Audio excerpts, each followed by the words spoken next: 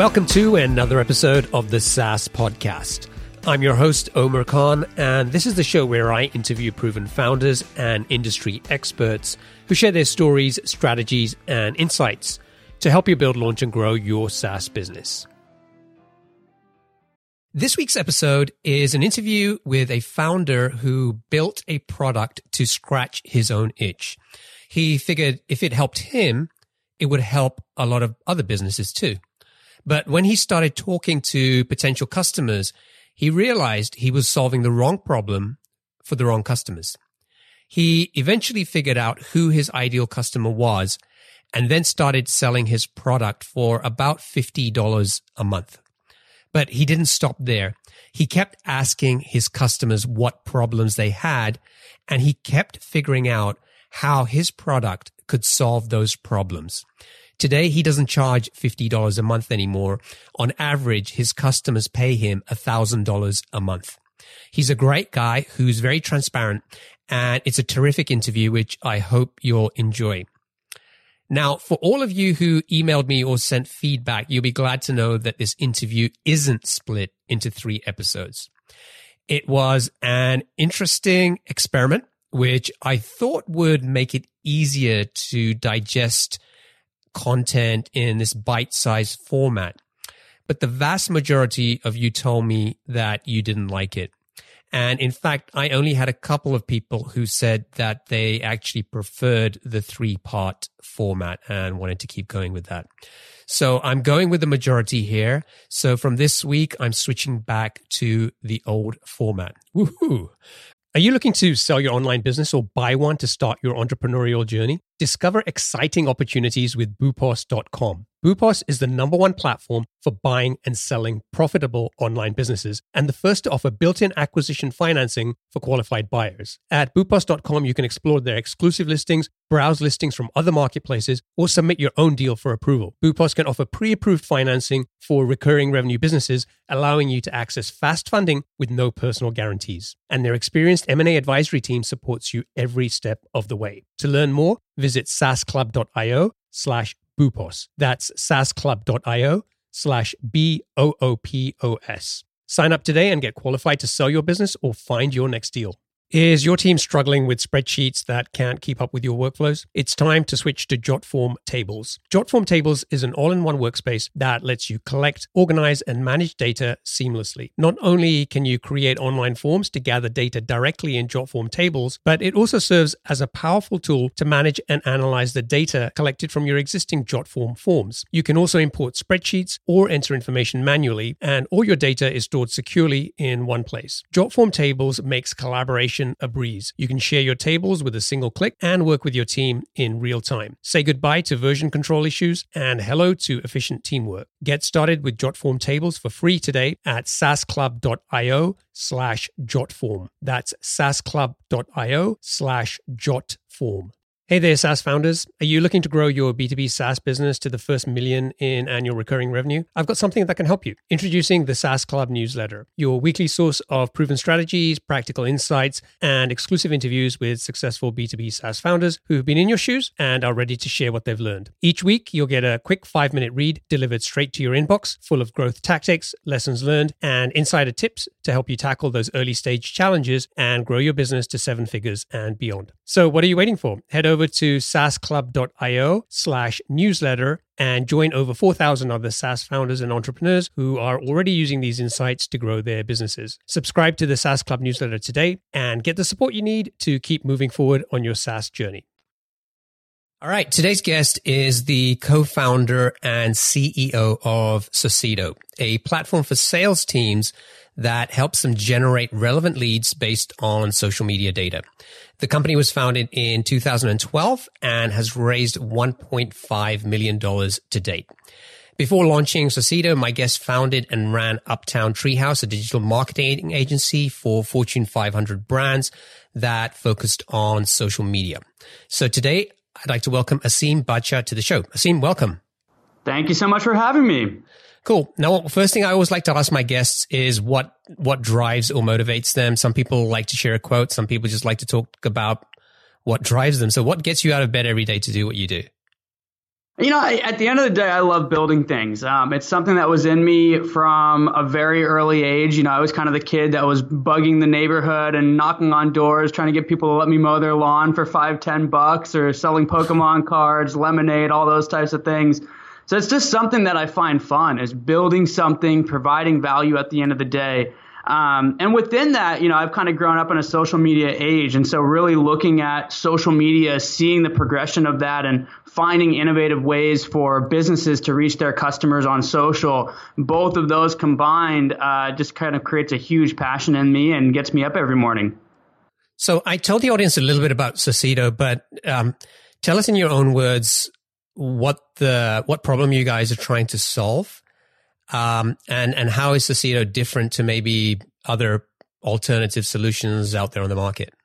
Absolutely. So, we specifically are really focused on B2B companies. And if you think about a B2B marketing organization, almost everything is justified by ROI. So unlike in B2C marketing, where you're really kind of putting things out there for brand and for exposure, in B2B marketing, everything is looked back to lead generation, conversion to revenue, and really tracking ROI on your marketing channels. So what's ended up happening with social in a B2B context is that people got really excited about it, and then it kind of got regulated down to, the PR segment or some corner of the organization and justified kind of as a keeping the lights on strategy because people really weren't able to see that ROI coming out of social. And the main reason for that is because social media marketing was built in a B2C context, right? Really kind of taking that context of, buy eyeballs and broadcast a message, build as many followers as possible, schedule out those messages, and then kind of respond to people as they come in. That mentality just doesn't work for the B2B marketer to really get true ROI out of social. So really where we're coming in is filling that gap in the B2B marketing organization between the system of record, the marketing automation system, and the social media management system like a Hootsuite, a Sprinkler, a Sprout Social, to really enable one-to-one targeting for B2B companies on social, one-to-one nurtures, and then syncing all that data back into your marketing automation and CRM systems. How did you come up with the idea for this business? So for me, it was a relatively kind of a personal itch that I had to scratch, and believe me, at the time, this wasn't as clear as kind of how I can look at it, 5 years later and with 2020 hindsight. But in college, I kind of had this really lucky opportunity to fall into Microsoft and actually start managing their official social media presence. Facebook was just being opened up from just being for students. This idea of branded pages was just coming around, and social media marketing was just kind of becoming a buzzword. And so as a 19-year-old, I kind of fell into this at Microsoft and started managing their social media presence, and just saw how excited executives started to get as they saw how many impressions we were driving and how much engagement we were driving. And then 2-3 years later, that excitement really kind of started to wear off. The team that we were working with over at Microsoft was really focused on getting Windows Phone apps into the marketplace. And that's a little bit of a B2B problem, right? You're looking for somebody to spend a lot of time working on an application, and then the conversion is actually getting it into the App Store. And within that context, social just wasn't working. So I kind of witnessed the budget starting to go to on-the-ground, in-person events, digital advertising. And so at the time, I was running an agency called Uptown Treehouse. We were working on the social properties for Microsoft, and we decided to kind of try something new. So instead of seeing social as kind of a B2C branding and broadcast channel, we switched over to a little bit more of a demand generation mentality, where we would just go find the 5,000 developers on Twitter who we thought were most likely to convert, and then had a one-to-one conversation with them over the matter of 3 to 6 months as they actually put together their apps. And what we found is that it worked. We actually generated more apps into the marketplace than the on-the-ground events, than the digital marketing. And we were tracking all of this in an Excel spreadsheet. And so we kind of said to ourselves, well, why not automate some of this? We have access to the APIs. We don't need to be doing all this data entry. And that was really kind of where the idea for Socito was born, was as an R&D project within the agency to really solve this problem around how do we drive true ROI and conversion in a company that really has kind of a B2B objective at the end of the day. So a lot of the times, and entrepreneurs will come up with an idea and then they'll spend time trying to validate that idea in the market. It sounds like you almost did that the other way around because of your agency. You spent all these years almost kind of validating the idea by seeing the opportunity and the need, and then kind of that automatically led to the product from the sounds of it. Yes, which was good because that got us to the first, kind of the initial idea that was actually, really kind of the right pain point. The problem is that the agency really distracted us. We were building this for ourselves. The bulk of the agency was really focused on B2C marketing.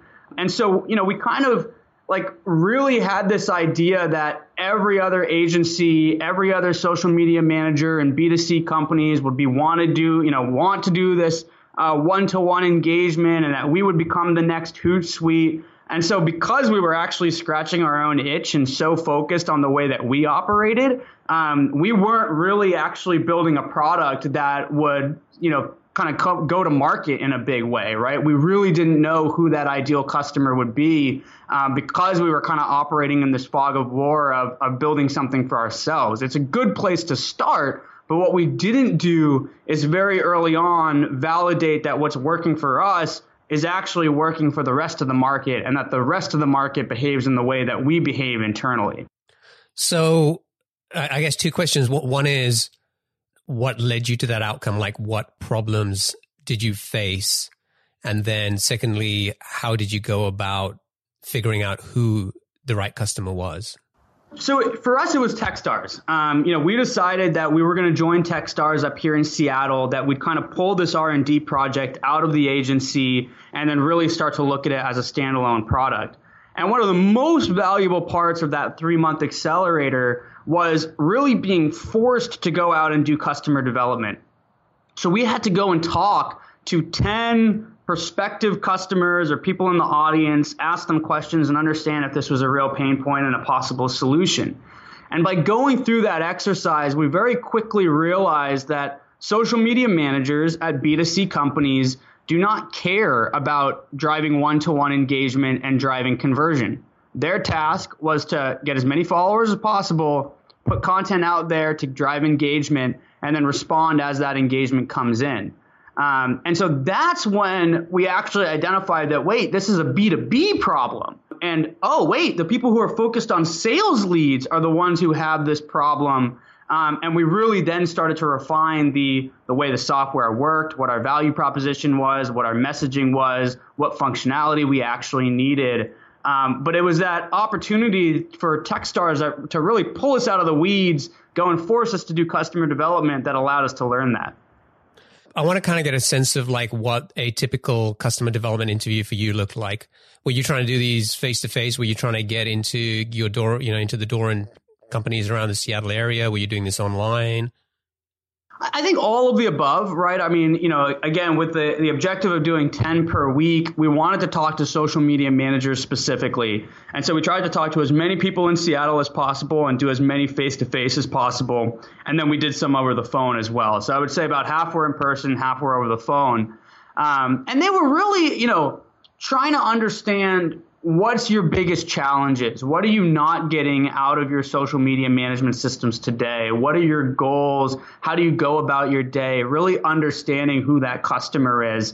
And I think we kind of split them up into problem-focused interviews and then solution-focused interviews. So once we had a better idea of who that persona was, how they operated, what their problems were and their pain points, then we started to kind of, put our solution in front of them and try to understand how much of a need it was. And that's where we kind of learned, and it was a little tough to suss out, but people were excited, The problem was that they were excited because it was cool and it was interesting. But to us, there was nothing in those interviews with these B2C social media managers that clearly said we would be the system that they would be working in every single day, right? It was kind of this, oh yeah, that's cool. Like once I get done with all my other stuff, maybe I'll kind of get to that. It feels like maybe I'll pay 10, 20 bucks a month for something like this.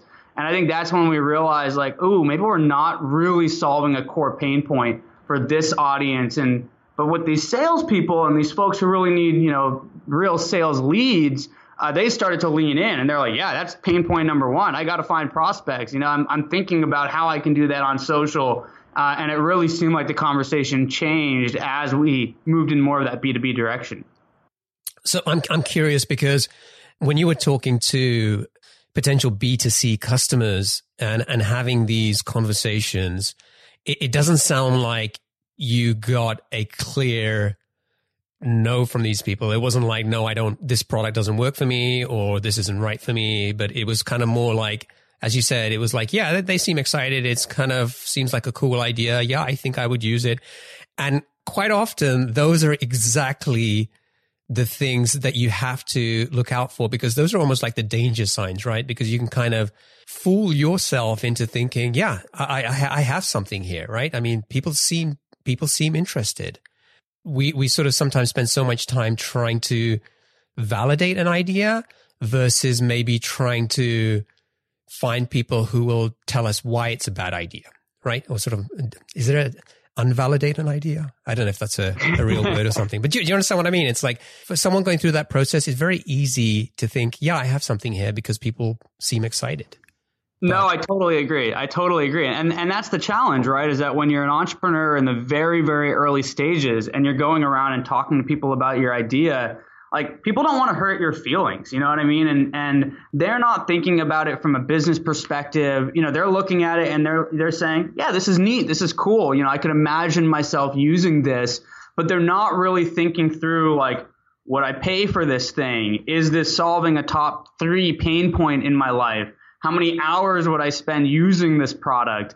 And so you have to be diligent in that. And I think, in many cases, you're not looking for people to say this is a bad idea or I'm not interested or give you a reason why they're not interested. Instead, you're looking for like this very subtle, is somebody leaning in or are they really leaning in, right? Like as you talk about this problem, this pain point, are they almost getting out of their seat? Are their eyes opening wide? Are they really starting to ramble on about their personal pain points in their daily life? Because as you start to uncover that, it's hard to detect, but you'll see it. You'll see when the conversation changes. And for us, the way Techstars does is we try to validate on 2 sides, right? So the customer side where you're doing kind of customer development, but then also, at the end of the day, you want to make sure that the market you're going after is big enough, that this is an investable company. And so we validate with mentors, advisors, potential investors as well. And the questions that investors were asking is like, how much is someone going to pay for this, right? How big of a pain point is this? And so I think coming from both of those sides, allows you to be a little bit more diligent with the customer interviews to recognize like, is this something that somebody would pay a lot of money for at the end of the day? Or is this just going to be another free app that's on their phone or that they log into, once a month because it's something cool and when they have free time, they'll get to it?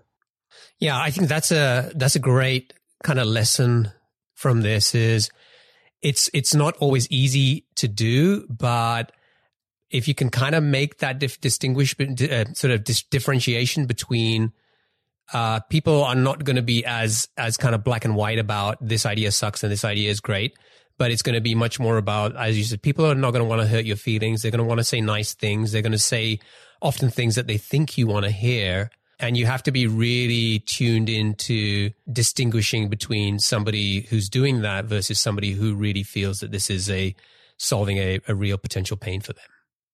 Right. And I mean, I think one hack to make it a little bit more clear, and we didn't do this in the Techstars phase, but we started to do it about 6 months later, is ask for money, right? When somebody says, oh, that's interesting or that's cool, ask them how much they're going to pay.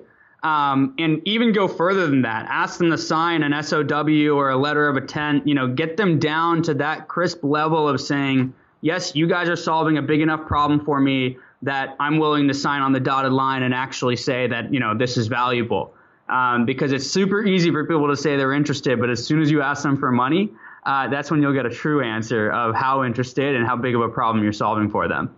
If we can kind of go back to the time when you guys were looking for your first 10 customers, how did you go about finding them? So, we were talking a little bit about the customer development process and interviewing customers and understanding whether or not they had a pain point.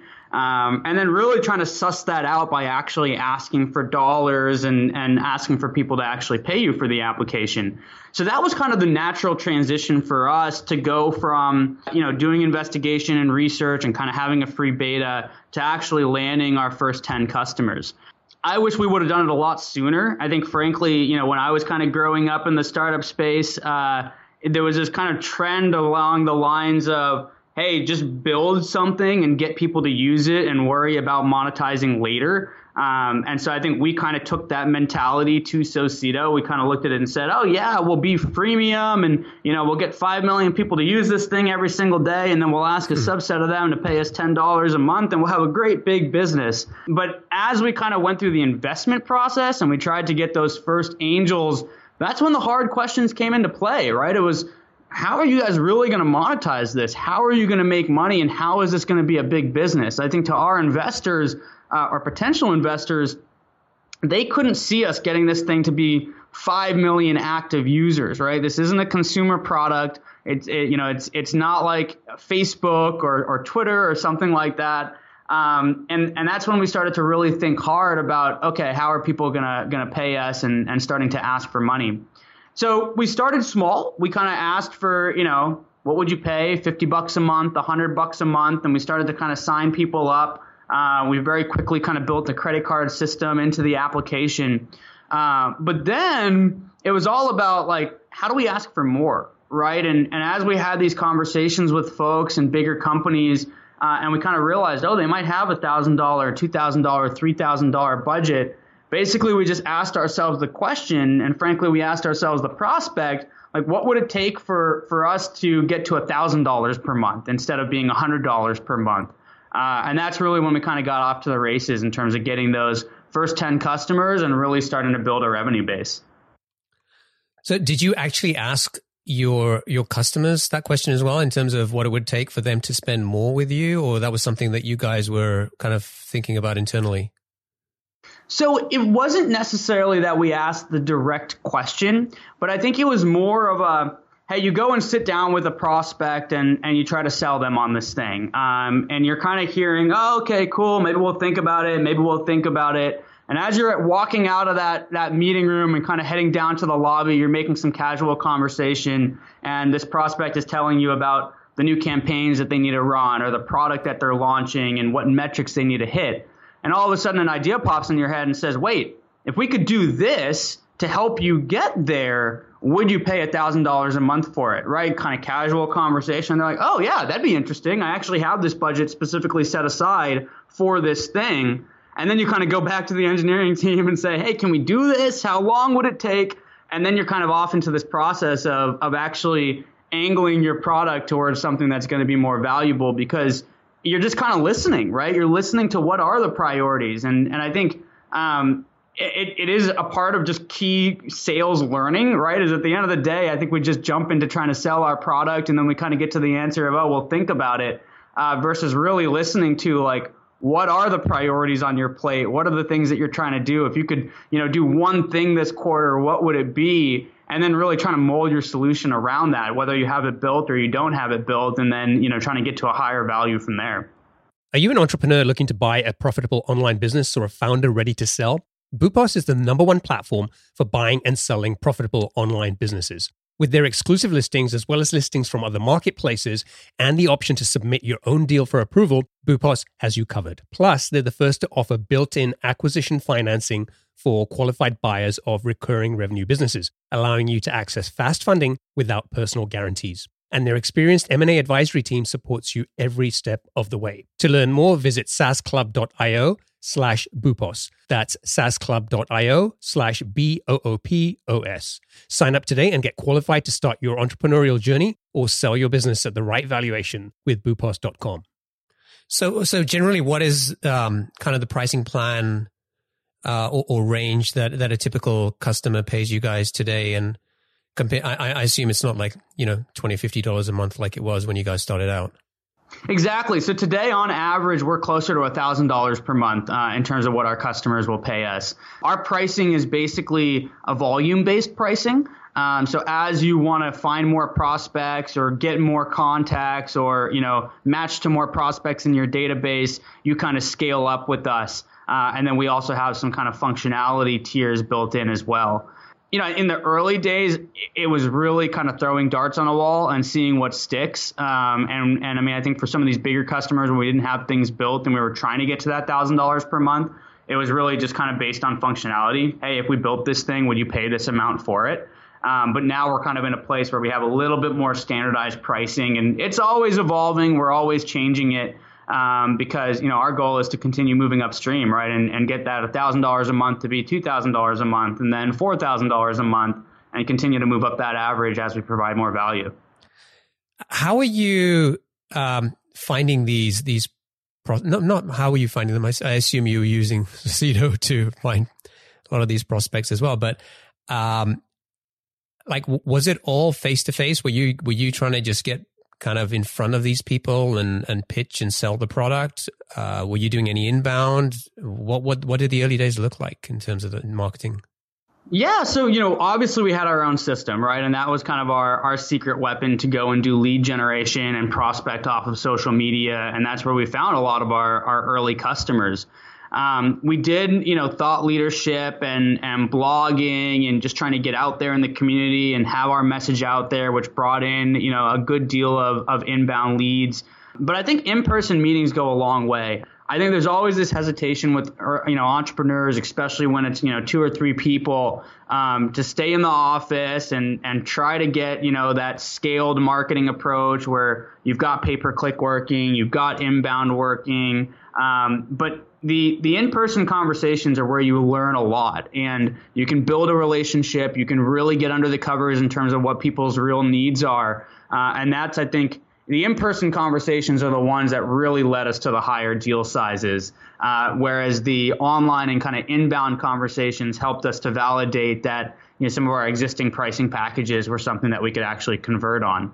And the nice thing about thought leadership and kind of getting some content out there is that you tend to put a magnet out there that will bring in some more of the early adopters who will be really good at, not worrying about some of the bugs that might be in there or that the product isn't fully baked because they're just excited about the idea and the space. And those are going to be people who are going to give you a lot of really good early feedback, even though they may not pay as much as some of your kind of more pragmatist customers and the bigger companies.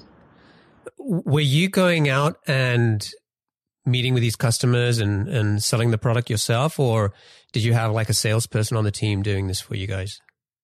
So probably for the first year and a half, it was all me. I tried to take myself through some sales training and really build out the process doing it myself. So, for every lead that comes in, this is the email that I'm going to send them. This is the follow-up cadence. This is how many touches I'm going to do. This is what, some rough sales stages would look like. I would track that in Excel and then eventually pipe drive. And then as we started to see that there was a process there and that was working, then I hired one sales rep, and then that kind of became 2 or 3 sales reps before we hired a VP of sales, moved over to Salesforce, and really started to scale out the sales team.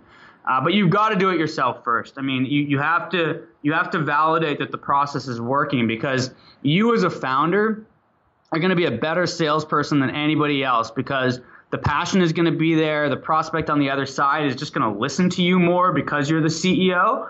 And so if you can't do it yourself, you really can't expect even a very seasoned, experienced sales rep to come in and do it better for you. So you got to start yourself, validate it, then get to 2 sales reps, validate that somebody else can do it. And it's kind of important that it's at least 2 or 3, because if it's just one sales rep, you don't know if the process is broken, the product is broken, or if it's just that sales rep.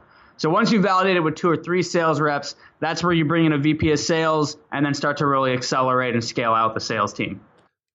Was this something that you had been doing with your marketing agency? Were you comfortable at that stage going and meeting with prospects and pitching the product, or was this something new and something outside of your comfort zone? It was definitely outside of my comfort zone, right? I mean, one thing that you'll find in agencies and service businesses is that it's not true like sales, right? A lot of it is relationship based. It's inbound. It's conversations that you're having. It's not real like blocking and tackling. I've got to send out X amount of emails today. I've got to do X amount of nurtures. This is the stage. These are the qualifying questions. So all of those pieces I had to learn in order to actually see that there was a process and then build that out for the sales reps that were coming in order for them to have a process and kind of work on that together before a VP of sales got here. So, the agency and the selling that we did was just so different. It was so much more organic growth, inbound, referenceable, more casual conversations. You weren't necessarily selling a product. People were more coming to you with a specific need already, and you were just putting services attached to it. So there was a lot of learning there to do. But the biggest point was just to do it, right? Just to start that process and then iterate over time. And every week you learn something new and say, oh, maybe I need to ask these questions, or maybe that's not the right definition of a stage. And you would kind of tweak things as you go. So to wrap up on this part of the discussion, I want to try and get one key takeaway or lesson from you. So if you think about what you were going through back in those days, it sounds like you were doing a pretty good job at finding customers and pitching the product. But what is one lesson that you learned along the way that you wish you could go back and tell yourself about kind of going through this process when it comes to growth and selling the product? I mean, and we've been talking about it, but it all comes down to asking for money. As soon as we started doing that, we took the approach and said, there's one metric that matters in this business, and it's revenue. And everybody in this company will be graded on that. We'll be looking at that every single day. It'll be up on the board. We'll be looking at it every single week, every single month, because especially in what we do in B2B, if you're providing value, then somebody is willing to pay for it. And I'm starting to believe the same in B2C as well. So I think, that should resonate across the board. And that's what helped us make decisions back then. And it helps us to continue to make decisions today, right? It's how do we grow our revenue 15% every single month? And even today, when a customer comes in and they ask for something, or we see that there might be some new functionality that we can build, we go ask somebody to sign on the dotted line first. And we ask them to say how much they're going to pay for it so we can prioritize that functionality in our roadmap and we can put the right engineering resources behind it, knowing that our goal is revenue. It's the one metric that matters here. And I wish we would have done that earlier. Now, you guys have raised $1.5 million. Had you kind of gone through that process before in terms of raising money, or was this something new for you? No, this was the first time. And I think you definitely feel like a fish out of water when you're doing it the first time. So how did you go about learning what to do? Lots of conversations over and over and over again over a very long period of time. It all came down to just talking to as many potential investors as possible and, learning why people are saying no. And what their objections are, and then trying to fix those along the way. We talked about this a little bit, but for us, what really got us over the hump is that when you're a first-time founder, you have to have some level of traction there, right? People have to feel very confident that you understand how this business is going to grow and make money. And so for us, that's where we started to kind of take that philosophy here at the company that there's one metric that matters, and it's revenue. Because that's what investors were looking for. And so, we started to look at it and say, hey, we can have better conversations with investors and we can own our own destiny if we just get focused on revenue. And so that's what we did. And as we did that, the conversations with investors started to get a little bit more interesting and a little bit more interesting. And then we kind of just said, hey, we're going to focus on revenue. And then folks started to call us up and say, hey, we're interested and let's have a conversation. And then, we kind of eventually closed out that round.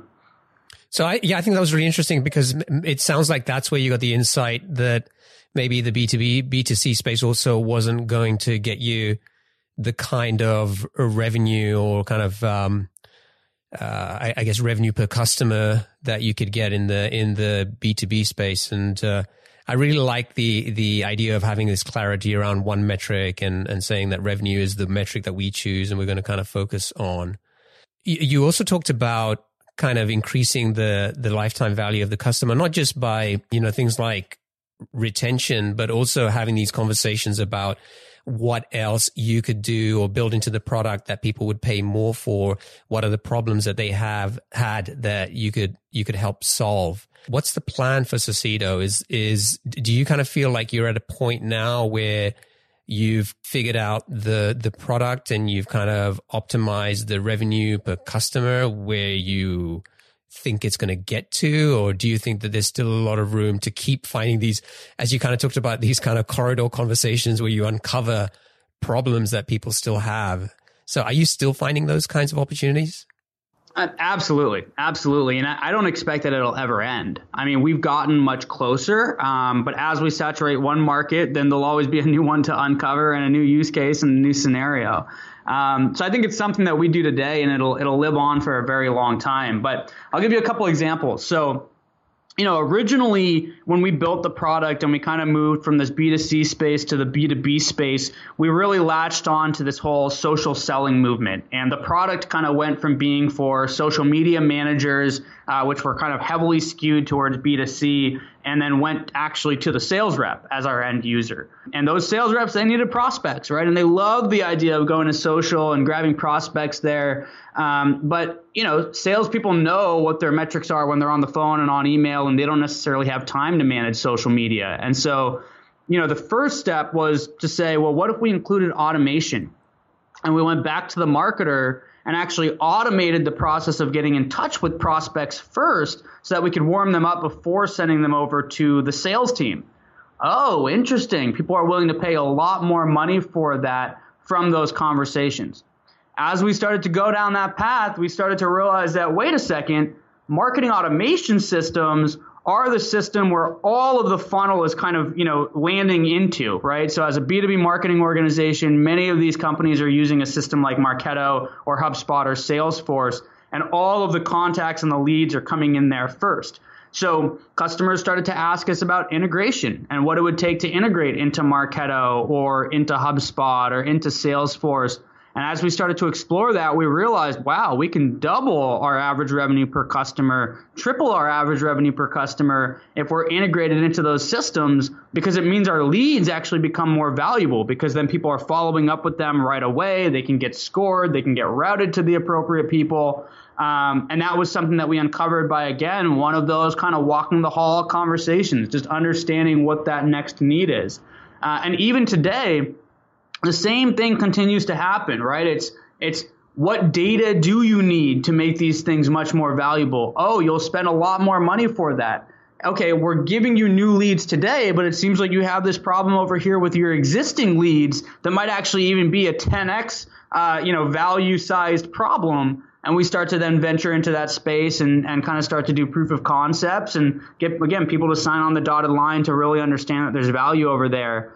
And we'll continue to do that, right? I mean, in order to really become, a company that's doing $500 million in revenue on a yearly basis, you've got to have big customers, right? I mean, it's super, super hard to get there on SMB customers alone. And so we want to have more and more six-figure customers, and it's going to be these walking the hall conversations that are going to uncover that and send us in the direction that's going to help us get there.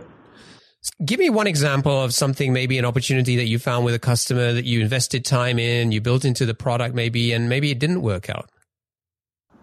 That's a good question. So a lot of those have been, kind of smaller features, especially in the early stages, like, somebody asking, hey, can I see the amount of followers that this prospect has on the card grid? Or, I'd love to know what their clout score is.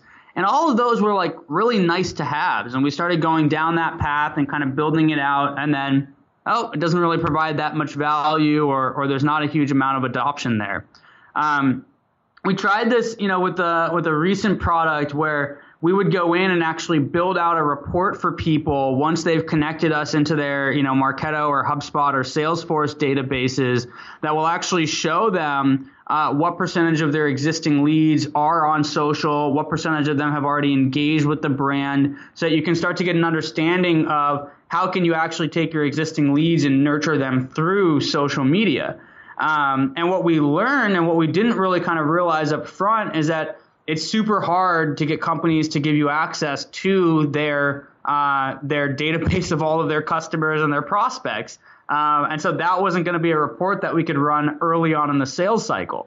Now, there's still value there, and we've kind of found it, more with existing customers, and have started to go a little bit more down that route. But it's those types of things where you kind of fail on your, and kind of fall on your face.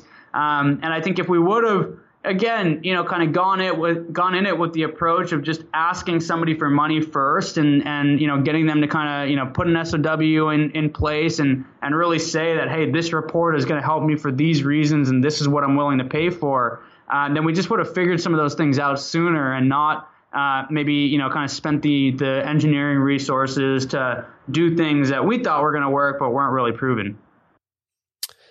All right. It's time for our lightning round. I'm going to ask you a series of questions, and I'd like you to answer them just as quickly as you can.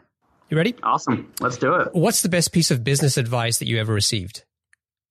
So this one's tough. I mean, I'll just kind of, say it's the just do it mentality. I don't know that it's one person that's really kind of, given that to me. I've got a bunch of mentors and advisors who help me. And I think along the way, every single person has just encouraged me to just go out there and make it happen, right? And do it tomorrow, get started, don't hesitate, and start to kind of research, build, and build the business. So just do it is probably the best piece of business advice. What book would you recommend to our audience, and why? Crossing the Chasm, great book. I think it really helps you understand who your target audience is, what problem you're solving for them, and how you're going to bring something to market in a very large way. I wish I would have read that one earlier. What's one attribute or characteristic in your mind of a successful entrepreneur? Confidence, right? You've got to have confidence in your idea, in your vision. You've got to exude that to employees, investors, customers. You are building something out of thin air. And if you don't have the confidence around it, nobody else will. What's your favorite personal productivity tool or habit? It's pretty standard stuff, right? I mean, the calendar is where I live, and email is where I live. So those are my productivity tools, nothing fancy there. But I think it's the way I go about it, right? If it's not on my calendar, it doesn't exist. There's certain time slots for internal meetings. There's a cadence of one-on-ones and planning meetings with the different departments. There's normally time slots that I have for external meetings, and then I just fill that up, and that becomes my roadmap to the day. And then on email, it's kind of that attitude of getting to inbox zero, but then also being really diligent on, what emails do you not have to answer and what emails can be delegated to other folks to take care of. What's a new or crazy business idea you'd love to pursue if you had the extra time? This is a hard one. So I will say none. I think that one of the main things that you have to do as an entrepreneur is let those other ideas kind of, sit in your mind and don't really act on them. Finish one thing, come to a conclusion on it, and then really go for the next thing. Because an idea is just an idea. Until you go and validate it and have the time to talk about it and really research it, I don't know that there's much, point in getting excited about it. So for me, it's less about what is the idea that I'd like to do, and it's more around, man, I wish I would have gotten more crisp on the value proposition and the target audience that we're going after with Socito today. I wish I would have gotten more crisp on that, 2 or 3 years down the road. And I think if I took that stance of, hey, I've got an idea, let's go validate this very, very quickly and not think about other things, then we would have gotten there faster. Cool. What's an interesting or fun fact about you that most people don't know? Ooh, this one's a tough one. Let's see.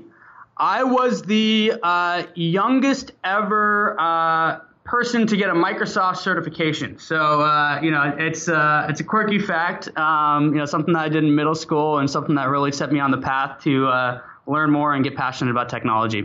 Wow. And finally, what is one of your most important passions outside of your work?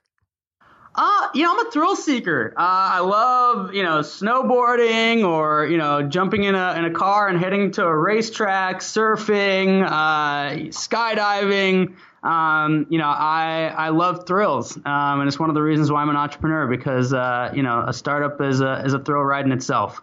Awesome. Aseem, I want to thank you for joining me today. If folks want to find out more about Socedo, they can go to socedo.com. That's SOCEDO.com. If they want to get in touch with you, what's the best way for them to do that? You can email me, Aseem at socedo.com, ASEEM. Awesome. Cool, man. Thanks. This has been great. I appreciate you making the time and all the best with continuing to grow Socedo. Thanks so much. This was fun. Cheers. Are you still wrestling with rigid spreadsheets that slow down your team? Jotform Tables is a solution you've been looking for. Jotform Tables combines the power of a spreadsheet with the flexibility of a database. You can collect your data through customizable online forms, and Jotform Tables automatically organizes and stores all the data submitted through your Jotform forms. You can also import and export files and collaborate with your team effortlessly. All changes are synced in real time, so everyone is always on the same page. But Jotform Tables is more than just a spreadsheet alternative. With conditional formatting, data visualization, and more than 250 integrations, it's a complete productivity platform for your team. You can even automate tasks and workflows to save time. Ready to centralize your data, boost your team's efficiency, and take your productivity to new heights? Sign up for free at saasclub.io/jotform. That's saasclub.io/jotform. Do you dream of owning a profitable online business, or are you looking to sell yours? Boopos.com is the #1 platform for entrepreneurs and founders alike. With Boopos, you can discover exclusive listings, browse listings from other marketplaces, or submit your own deal for approval. As the first platform to offer built-in acquisition financing for qualified buyers, Boopos makes it easier than ever to acquire a recurring revenue business without personal guarantees. Their experienced M&A advisory team is dedicated to supporting you throughout the process, ensuring a smooth transaction. Don't miss out on this exciting opportunity. To learn more, visit saasclub.io/Boopos. That's saasclub.io/BOOPOS. Sign up today and get qualified to sell your business or find your next venture. Hey, are you struggling to grow your SaaS business? Well, you're not alone. But the good news is you don't have to settle for slow growth. The right tools can be a growth game changer. And that's where the SaaS Toolkit comes in. This free guide cuts through the noise and shows you the 12 essential types of tools successful SaaS startups have used to get to 7 figures and beyond. It gives you specific examples and makes practical recommendations to help you find the perfect growth tools for your needs. So stop feeling stuck. Visit thesaastoolkit.com to download your free copy and unlock the growth potential you've been missing. That's thesaastoolkit.com.